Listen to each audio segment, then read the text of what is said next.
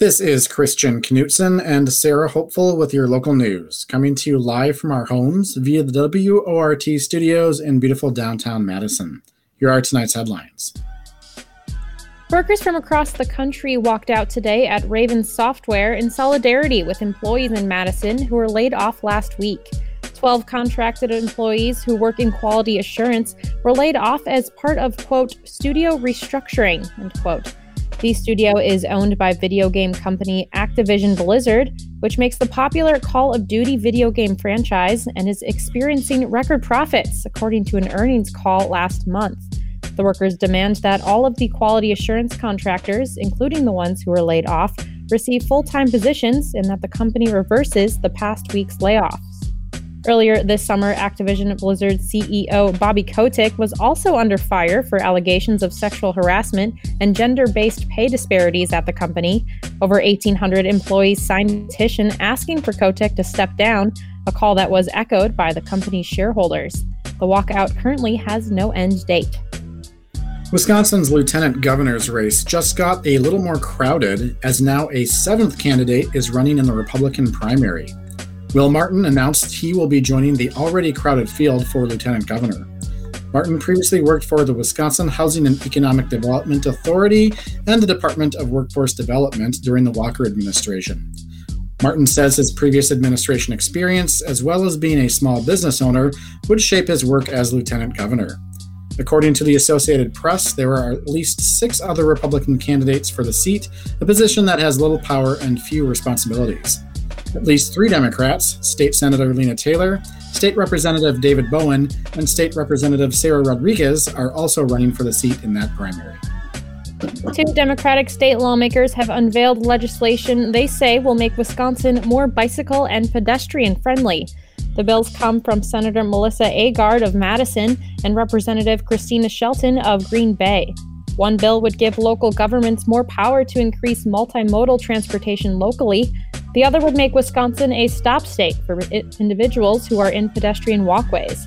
In a press release today, Shelton stressed environmental and health benefits that could come from an increase in bike and pedestrian infrastructure and safety.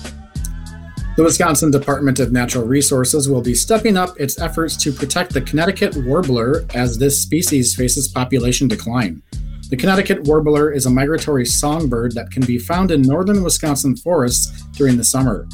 The species population in the state has declined by nearly 80% over the past 50 years as a result of habitat loss, climate change, development, and other threats.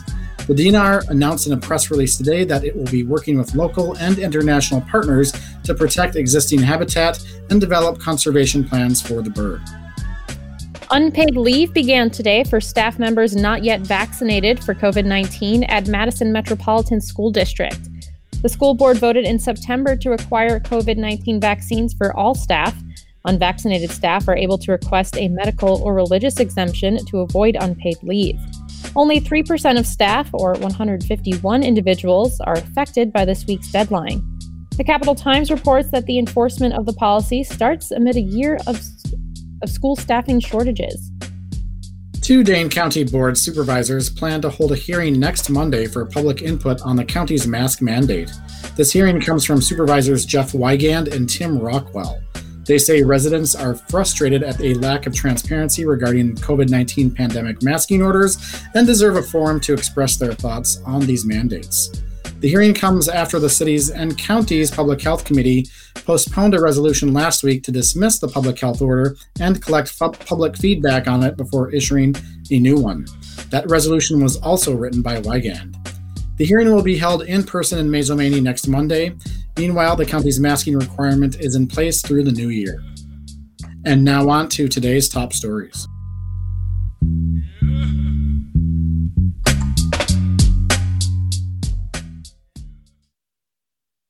Last week, former Wisconsin Supreme Court Justice turned 2020 election probe boss Michael Gableman called for the arrest and jailing of 2 Wisconsin mayors.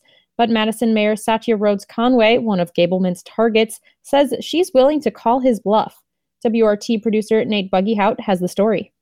Last week, testifying before lawmakers, Gableman finally disclosed information, including last names and pay rates, about some of the staffers assisting in the taxpayer-funded probe into the 2020 presidential election. Gableman, the former state Supreme Court justice turned investigator, is in charge of the operation after being tasked this summer by Assembly Speaker Robin Vos to investigate an election that happened now 13 months ago. The investigation comes at taxpayers' expense, about $670,000. During last week's hearing before lawmakers, Gableman criticized private grant money funneled to Wisconsin's 5 largest cities: Madison, Milwaukee, Green Bay, Racine, and Kenosha. In October 2020, WORT asked Madison Mayor Satya Rhodes Conway how that money was used. So we got a $1.3 million grant from the Center of Tech and Civic Life to assist us with putting on a healthy, safe and secure election during the COVID-19 pandemic. And that grant has gone to cover costs like the drop boxes that we're here today to celebrate and the additional costs for printing and mailing for absentee ballots. But last week, Gableman insisted that the money instead installed the center's authority over the election.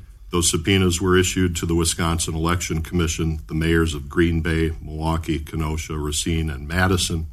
That is, the 5 cities that together took an aggregate of around $9 million from the Zuckerberg Foundation in exchange for ceding some of their authority to administer that election. Mayor Rhodes Conway was originally subpoenaed to testify about the money by Gableman in early October, when she was asked to attend a closed-door meeting with Gableman's staff.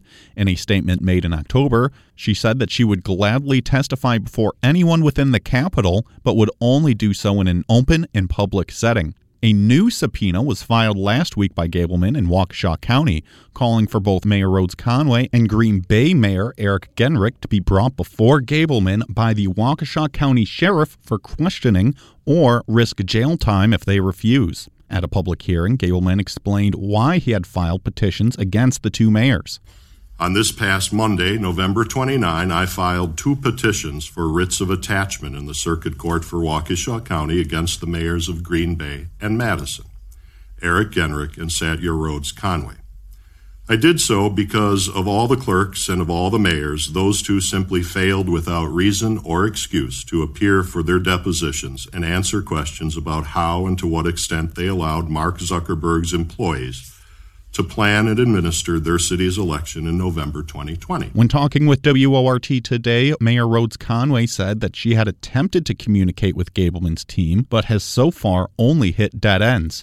We have provided them with numerous documents related to the November 2020 election, and we have communicated that there are circumstances in which I'd be happy to talk to folks about the November 2020 election and what a great job Madison did running it, but that I firmly believe that that should be in public, where the press can watch and where the people of Wisconsin can see how their taxpayer dollars are being spent. Mayor Rhodes Conway says she questions the legitimacy of the threats of jail time. Their latest filing in Waukesha asking the court to ask the sheriff to come and arrest me and take me to jail, sort of rests on whether or not those original subpoenas are valid and what they're asking under them is valid or not. Even if they were, however, it's predicated on the claim that we haven't been cooperative, which I think is just completely false. We have been cooperative. We've provided them with a number of different documents. They have told us specifically to hold off, that we were not needed to come testify, and that they'd be back in touch with us. Our last communication to them was that we understood that, and that we awaited hearing from them the details and the circumstances under which we'd agree to come and speak with them. A hearing in Waukesha County Circuit Court is scheduled for about 2 weeks on December 22nd. Mayor Genrich will be represented by Jeffrey Mandel, founder of the law group Law Forward. Mayor Rhodes Conway says that she's not sure why she and Genrich have been singled out, as the only city to fully comply with his request has been Kenosha. Mayor Rhodes Conway says she believes it's about intimidation. If you dig a little deeper and ask why all the fuss about what happened in November 2020, I think it's obvious that some people are disappointed with the results of that election at the federal level, and I think part of this is probably about trying to discourage people from voting in future elections. Meanwhile, the situation has provided Mayor Rhodes Conway a fundraising opportunity. In an email obtained by WORT sent last Thursday, Mayor Rhodes Conway used the investigation to ask for donations. Reporting for WORT News, I'm Nate Wegehout. As we celebrate the holiday season, local food pantries are reminding people that they can donate their time and resources to support the 1 in 10 Wisconsinites who don't always have enough to eat. Jonah Chester of the Wisconsin News Connection has more. Wisconsin's food charities are preparing for a possible spike in demand heading into the holiday season. From the end of federal pandemic aid measures to ongoing supply chain disruptions, Stephanie Dorfman with Feeding Wisconsin says organizations like hers are balancing several factors this year. Feeding Wisconsin coordinates 6 regional food banks across the state and distributed 86 million pounds of food during the 2021 fiscal year, up 75% from 2019. Our food banks across the states are always in need of food, funds, and friends. A March 2021 report from Feeding America, Feeding Wisconsin's parent organization, predicted more than 10% of Wisconsinites, or about 606,000 people, would experience food insecurity this year. That's slightly better than the national average of nearly 13%. As local food pantries work to address food insecurity, Nancy Rankus with the Feed My People Food Bank in Eau Claire says these organizations typically prefer cash donations, which allow them more flexibility when stocking their shelves. So it absolutely is much more beneficial to hungry people if we can have people make a financial donation versus a food donation, unless it's food that would otherwise end up in the landfill. According to its website, Feed My People distributes more than 8.3 million pounds of food annually to 14 counties in western Wisconsin. While it isn't a major concern yet, Rankus adds supply chain disruptions have made getting food to pantries more difficult in recent weeks. We're feeling the impact in really just a couple of different ways, and we're cautiously optimistic that it won't become a huge issue, but definitely it's a concern. She notes food aid charities need continued support even past the holidays, as they predict demand will likely remain high well into the new year. For the Wisconsin News Connection, I'm Jonah Chester. Find our 8 trust indicators to support transparency and accuracy at publicnewsservice.org.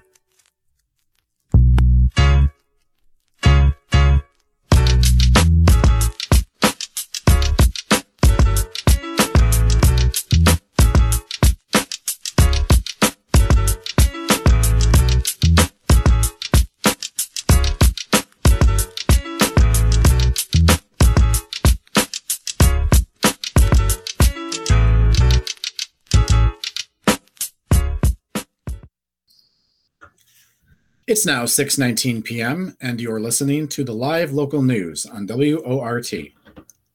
Yesterday, WORT producer Nate Wegehout went to Rindale Park on Madison's east side to talk with people living there the day before eviction.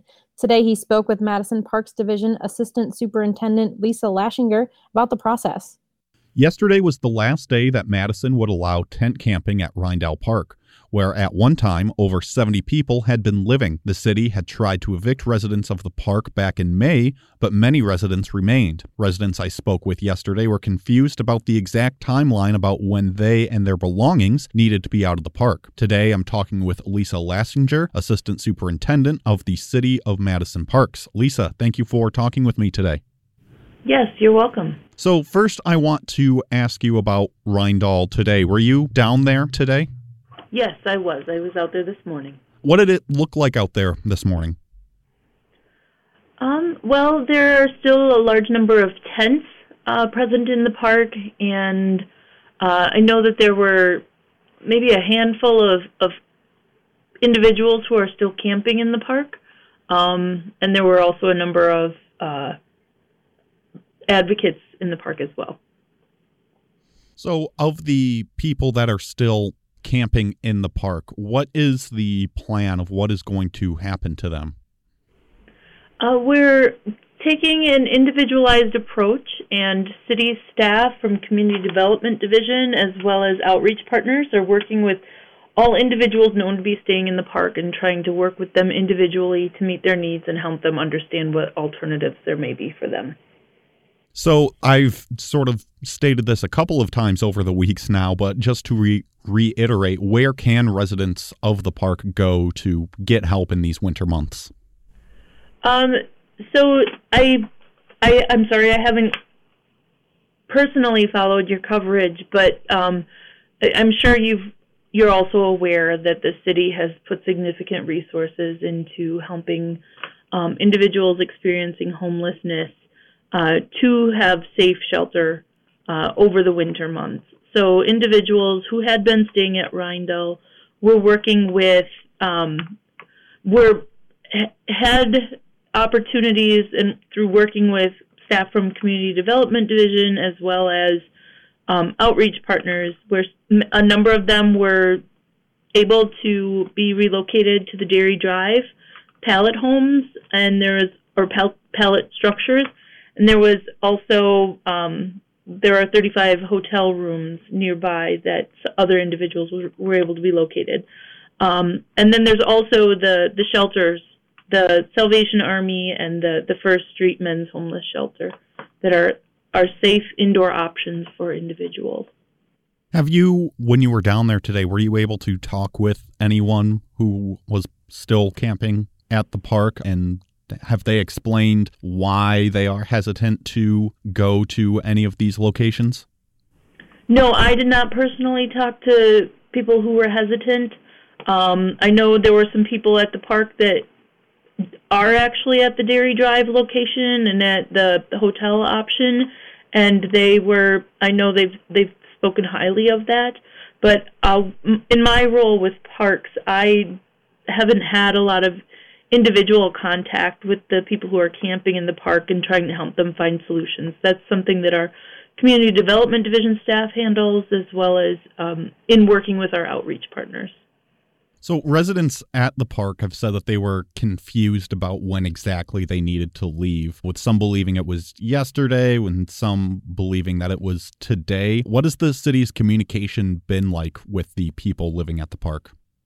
So our message through outreach partners throughout the fall was that the encampment was going to be ending soon. In November, the Parks Division posted signs in the park, notifications that the encampment would be closing as of December 6th. So starting on December 7th, camping in the parks is no longer, in parks, and especially Rindell Park, is no longer allowed.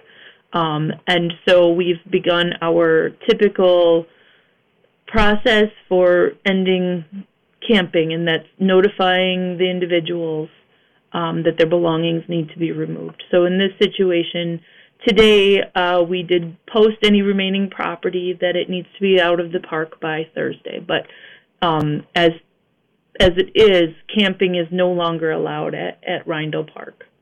So if I am correct, the Parks Department had tried to clear people out of the park back in May. What is different between May's attempt at clearing the park to today? We have far more options, sheltered options for people to go to than we did in May.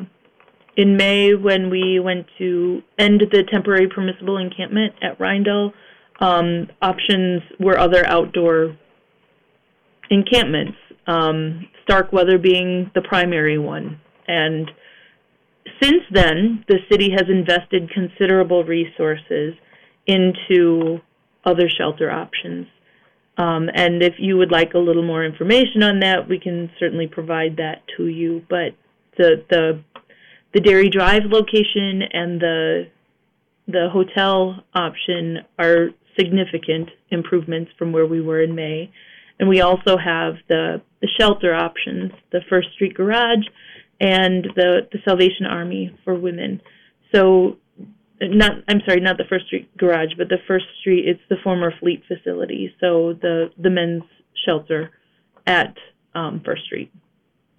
So last Friday, city employees went over to the park to dispose of abandoned property, with some items being taken by the city for the people to pick up within 45 days, and some things being disposed of on site.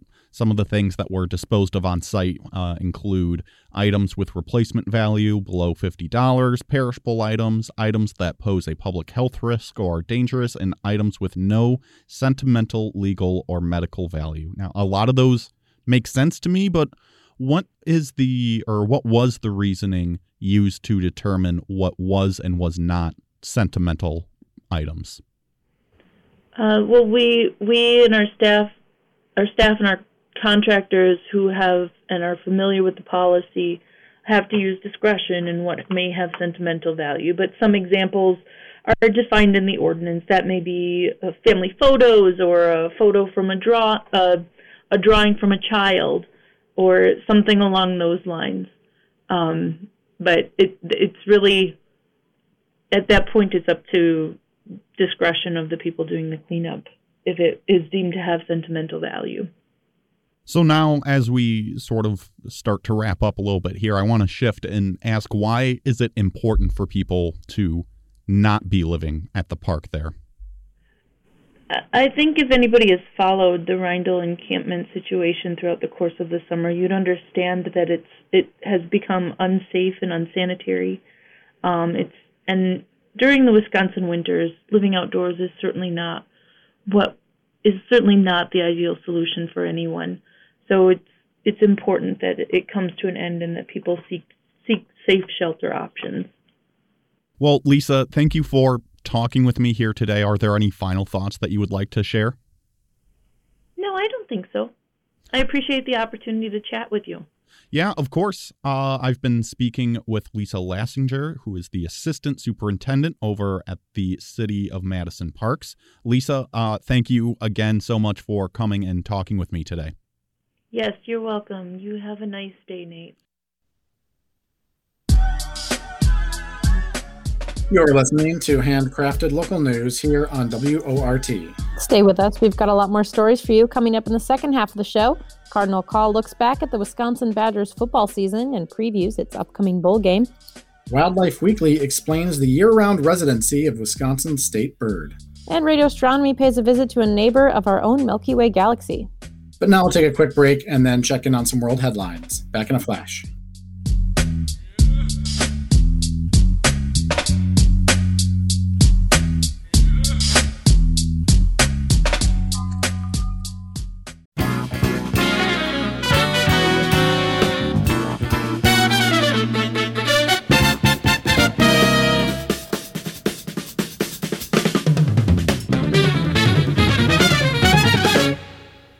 The time is now 6:33, and you're listening to the local news on WORT. I'm Sarah Hopeful, here with Christian Knutson. Thanks for joining us.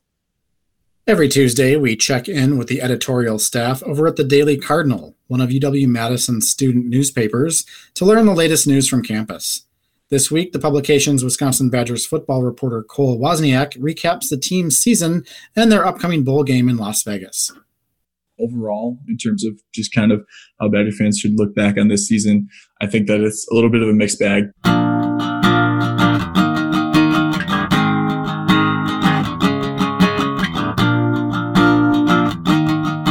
Hello and welcome to the Cardinal Call, your weekly dose of news coming out of the UW-Madison campus from the Daily Cardinal student newspaper.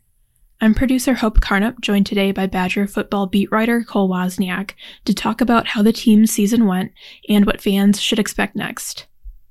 So the last game that we saw the team play was the Axe game against Minnesota. Can you tell us a little bit about how that game went?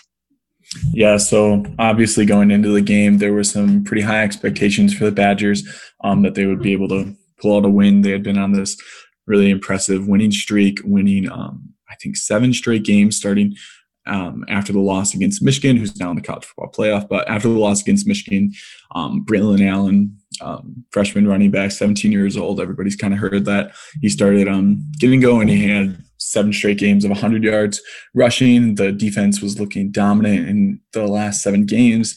They had huge wins against Iowa and things like that. So coming into the game against Nebraska, they looked great as well. So coming into the game in Minneapolis in the Axe game, I think most of the people around the country really expected Wisconsin to take care of business, go to another Big Ten championship game, which has been pretty standard performance for the Badgers. But so going into the game, people thought they would take care of it, and that was not what happened at all in the game. They they reverted back to some of the issues that they had earlier in the season, where they were getting out-muscled by teams, which is not very characteristic of Wisconsin football the last 20 years. And the offense is where most of the struggles came from. They only mustered 6 points offensively. there was a lot of struggles in the passing game, a lot of balls that weren't directly thrown to receivers. The running game was having a lot of issues. So they really just looked out physical in the game against Minnesota, which is something that we haven't seen from many Wisconsin teams as of late. So the regular season is over, but we are recording this on Sunday afternoon, and bowl game announcements are starting to come out. What do you think is next for the Badgers this postseason? It was just announced that they will be playing Arizona State in the Las Vegas Bowl. I think the Badgers, they're 8-4 right now. If they can get a win here and end their season 9-4, I think that Badger fans will look on to the season as a pretty successful, solid season for this Wisconsin football program. I know that there were a lot of expectations that this Wisconsin program should be contending for a college football playoff spot with how dominant the defense has been, how good they've looked over recent seasons, such as 2019 and things like that. However, there's been some struggles offensively, and there's probably going to be changes made on that side of the staff after the season. But I think that if they can rattle off a win here on December 30th against Arizona State, 9-win season, I think a lot of fans will look back on that pretty positively. However, if they do lose against Arizona State and it's an 8-win season with 5 losses, I think that there will be a lot of questions raised about the direction of this program. Not concerning the tenure of Paul Chryst. He will obviously continue as head coach, but I think that there will be more fever directed towards kind of the offensive staff and whether or not some outside voices need to be brought in.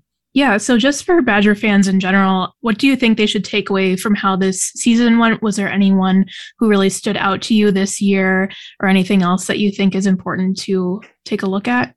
I think in terms of players, the ascension of Braylon Allen as not even just a starting caliber running back, but honestly one of the all-time best freshman seasons that we've seen from Wisconsin tailback outside of Anthony Davis, Ron Dane, Jonathan Taylor, obviously. But outside of that, Braylon Allen's near the top of, especially in terms of recent Wisconsin running backs that we've seen in their freshman seasons. He's only 17 years old, and he had a 1,000-yard season. He only started after, I think, the 4th game after their loss to Michigan is when he got the starting tailback role, or at least an increased role, and then that kind of developed even further over the last few games.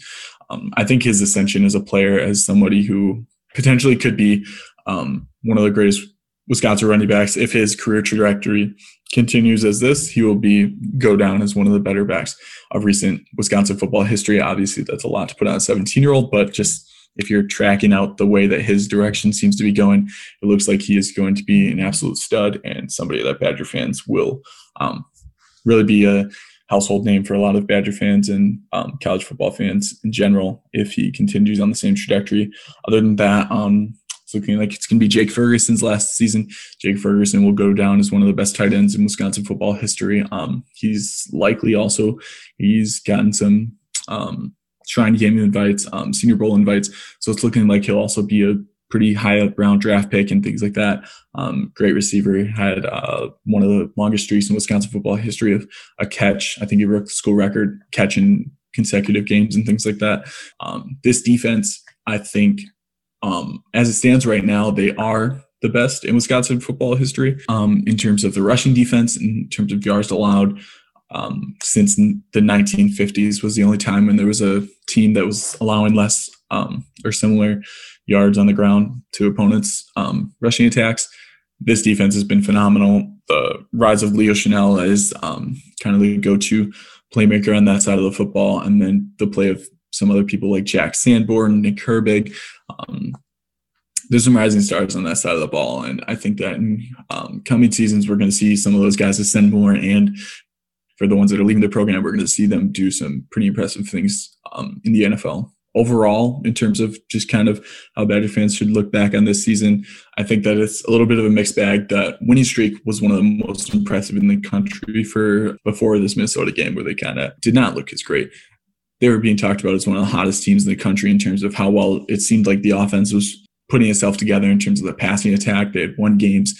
In the Nebraska game, you kind of saw the script flipped a bit where they had relied on the passing game, and that was a way in which they won a game. You know, they actually found a way to win games offensively, and I think that people were kind of seeing that sort of take a hold and things like that. But I think that positively, you look back on some of the play of the defense, the rise of Braylon Allen, and negatively. I think the early losses in the year to games like Penn State, Notre Dame, Michigan, even though the final score in some of those games were kind of not that close besides the Penn State one, I think that honestly, looking back on it, I think that the Badgers had a chance to win all those games and at times looked at like the better team. So I think that it kind of looked as a little bit of a lost season in terms of how good they were playing on the defensive side of the ball and how good they could have been, and how a lot of Badger fans are looking for contention for a college football playoff spot. And even though we didn't get that this season, it looked like some parts of the team were on the right track, but some parts, such as the passing attack led by Graham Mertz, was not. Yeah. Do you have any final thoughts about how this season went or how you're expecting the next season to go? I think that this season will be looked on as moderately successful. They had a really strong winning streak. However, expectations at certain points were that this team could contend for college football playoff spot. Everything was supposed to come together. They were supposed to have a great rushing attack, supposed to have a great defense. And then with Graham Mertz and the expectations placed on him, supposed to have a great passing attack.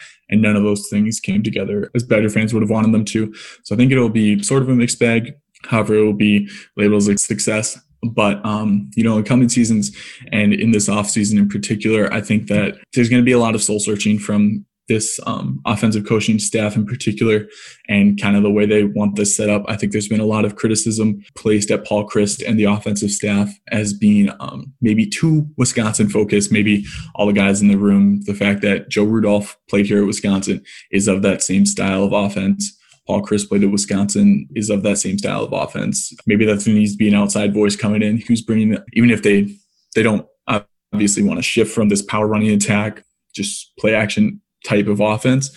But I think that a lot of Badger fans will be hoping for some changes being made on that side of the football and bringing in some outside voices to kind of reinvigorate this passing attack for seasons to come and make sure that it's up to par with the other aspects of the team, such as the rushing attack led by Braylon Allen, the defense led by Leo Chenal, perhaps, if he doesn't leave for the NFL, and Nick Herbig and players like that, and get the passing attack to rise to the level of the other units of the Wisconsin football program.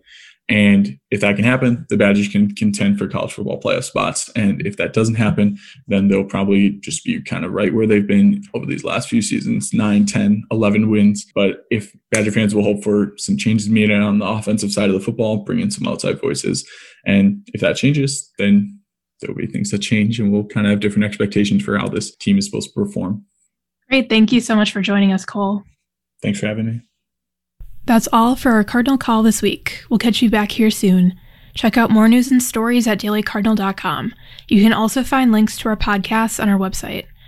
Our Fall Farewell print edition is out now. Find our digital edition online or on stands in your campus.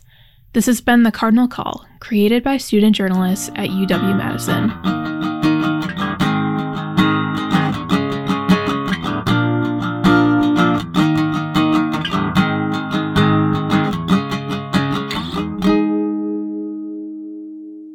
Though they are usually seen as a spring fling, robins can actually live in Wisconsin all year long. On tonight's Wildlife Weekly, feature contributor Jackie Sandberg explores the migratory patterns of robins and what people can do to help care for them in the winter.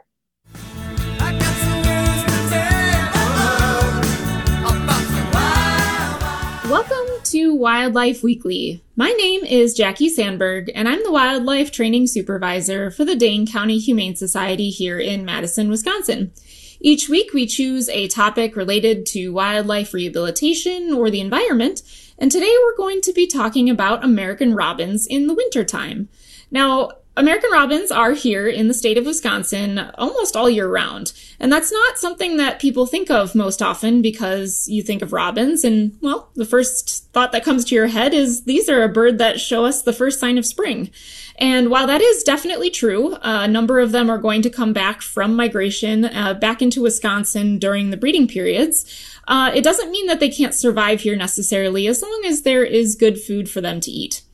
So I was thinking about American robins this week because today, actually Tuesday, if it is Wildlife Weekly Tuesday, we released an American robin, and I know the weather seems like it's a little bit crummy, but this was a bird that had come in October. It had hit a window, had some neurological trauma. We call it ataxia because it was unbalanced and unable to stand, and had some open mouth breathing and a couple of internal parasites that we were able to treat. Now, this particular robin, we believe is a female because she's kind of lightly colored and has a nice bright orange breast with some beige kind of coloration to those breast feathers, and overall really large size, and ate very, very well in captivity. As you can imagine, we're giving lots of good food, so fruit and worms and everything else that they eat, because we were worried about, sending a bird like that off at this time of year when there's lower food availability. Now, we've had a little bit of a milder time. I think this week has been colder than maybe it has been in the last couple of weeks. But there's definitely robins that are still being identified. And the nice thing is you can look up on eBird, which is our citizen science bird site for tracking individual species or animals, specifically birds. And in the state of Wisconsin, we are still seeing reports of robins. So if you look on the range maps of Dane County, for example, we have still seen in the last week robins that are around the Arboretum. We've had some that are a little bit further south than that, like the Jenny and Kyle Preserve. Just a number of them in different spots, usually still in flocks. And as long as there is food, again, available for them to eat, and when the ground is frozen, they will switch to berries. So that's where they're going to get most of their calories. That's where you're going to find them. So anywhere that, Arboretum is definitely one I think of because there's lots of fruit-bearing trees in the Arboretum. But yes, they can survive and they can be here, and people put out food for some songbird species, and robins will take advantage of that. So this robin had stored up so much beautiful fat that we felt very good it was going to be able to migrate. And if you look up some information about their regional stats, how many of them are here? Well, if you look on the regional data from the eBird, you can actually see that about 0.06% of the population seasonally is here in the non-breeding season. So it's really not very many robins, but particularly they seem to be more male than female.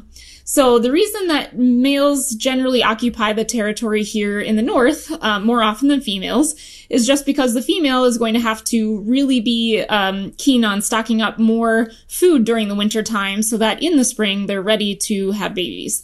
And so the males tend to stick around and keep a territory. So those might be the ones that you're usually seeing more often than not. And I think that's a kind of a neat thing that not a lot of people really think about. Normally they're going to travel together in some loose flocks during the migration periods. They don't really like to be right next to each other though. So if you've ever seen them spaced out in a little grid pattern, that's what they like. And then if we're talking, the fall migration, obviously going south where there's lots of food available, but in the spring they'll come back. Usually if the males have left, it'll be about 2 weeks that they arrive before the females do. So really interesting. Their patterns are really irregular. People have done GPS monitoring and have tracked their migration of robins. And it's not exactly the easiest thing to say that, it's a certain date or a certain time period. We don't know for sure if it's, at a consistent location every time. We consider robins to be what are called nomadic birds. So they wander around kind of not regularly. And you might see one robin in, Wisconsin this year, and then the next year, maybe you'll see it somewhere further south in Kansas. Who knows?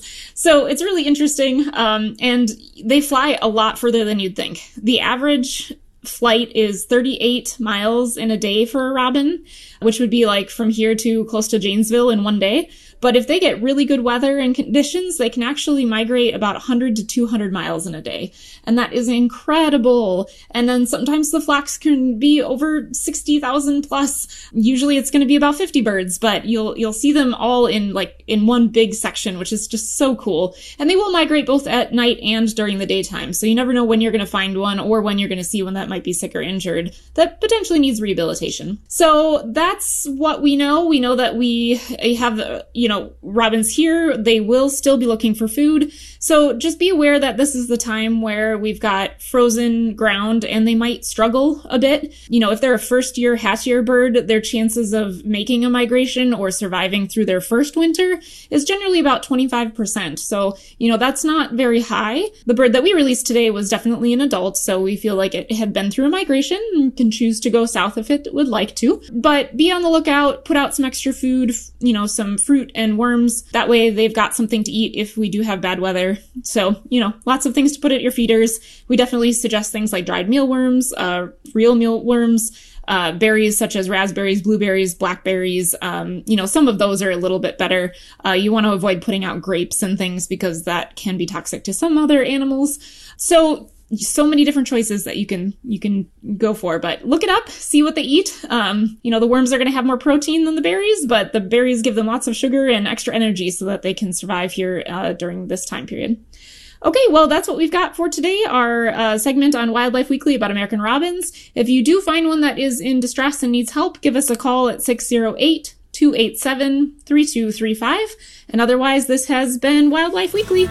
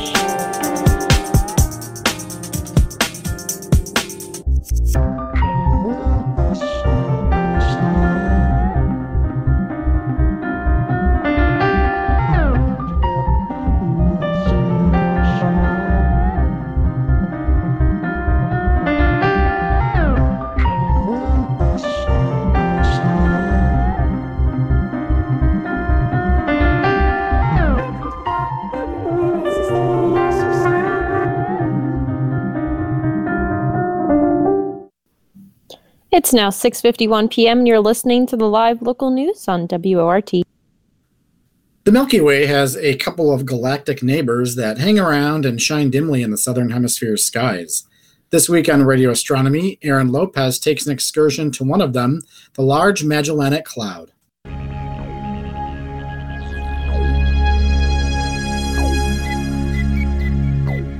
Although last week we had little to offer in terms of local astronomy news, this week we have a big story. We'll begin with that first. A surprising discovery about a nearby dwarf galaxy by University of Wisconsin-Madison's very own Ellen Adongia and Scott Lucchini. Then, I'd like to announce a correction to a semi-accurate ode to Washburn Labs, which was also recently published by Local News. Good evening, dear listeners. My name is Aaron Lopez, Mexicoamericane y su local union astronomer, and you're listening to Radio Astronomy. Did you know that our very own Milky Way galaxy has a few nearby dwarf galaxies orbiting us as neighbors? And that is the scientific term, by the way. Dwarf galaxies are galaxies with up to several billions of stars. Now, that might sound like a lot, but the Milky Way itself is home to around 300 billion stars, about 100 times as many. The largest of these orbiting dwarf galaxies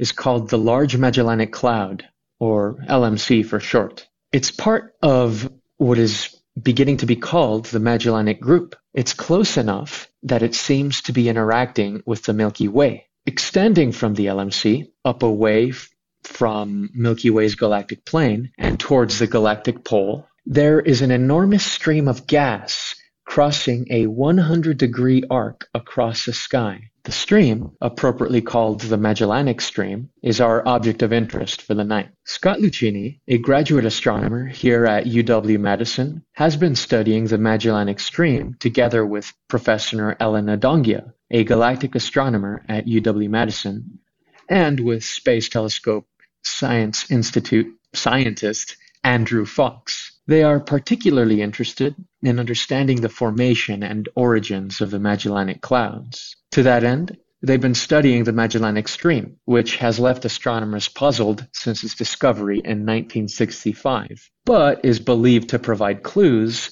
to the origins of the Large Magellanic Cloud. Using new evidence recovered from the Gaia Space Telescope, Scott Lucchini and his team developed state-of-the-art computer models of the Magellanic Stream by making special consideration for the effects of dark matter. The surprising part was that the models brought the stream much closer to the Milky Way. Scott was quoted by science writer Eric Hamilton. The Magellanic Stream appears to be 5 times closer than previously thought, implying a collision between the Milky Way and the Magellanic Clouds in the astronomically near future. Lucchini adds, "Some have thought the stars are too faint to see because they're too far away, but we now see that the stream is basically at the outer part of the disk of the Milky Way. The collision will be less the violent kind, and more the steady merger kind. We expect gas from the Magellanic Stream will begin merging with the Milky Way in about 50 million years, reigniting the formation of new stars all throughout our galaxy. Next,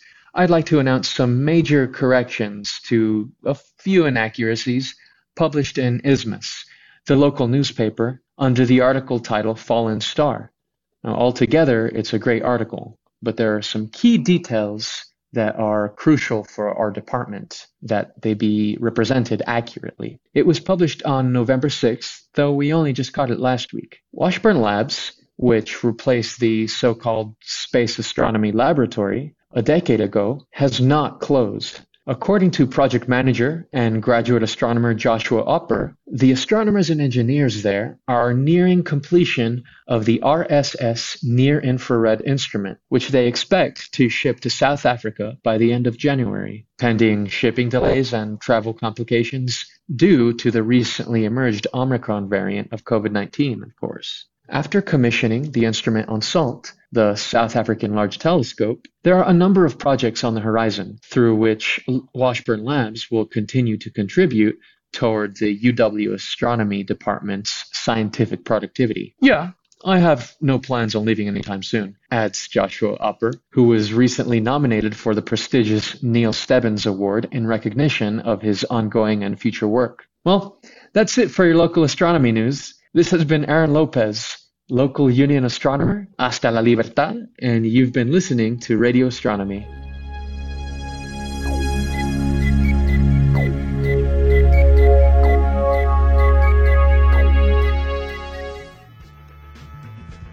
And that does it for our show. Thanks for listening to WRT's Live Local News at 6. Your headline editor today was Sophie Leahy.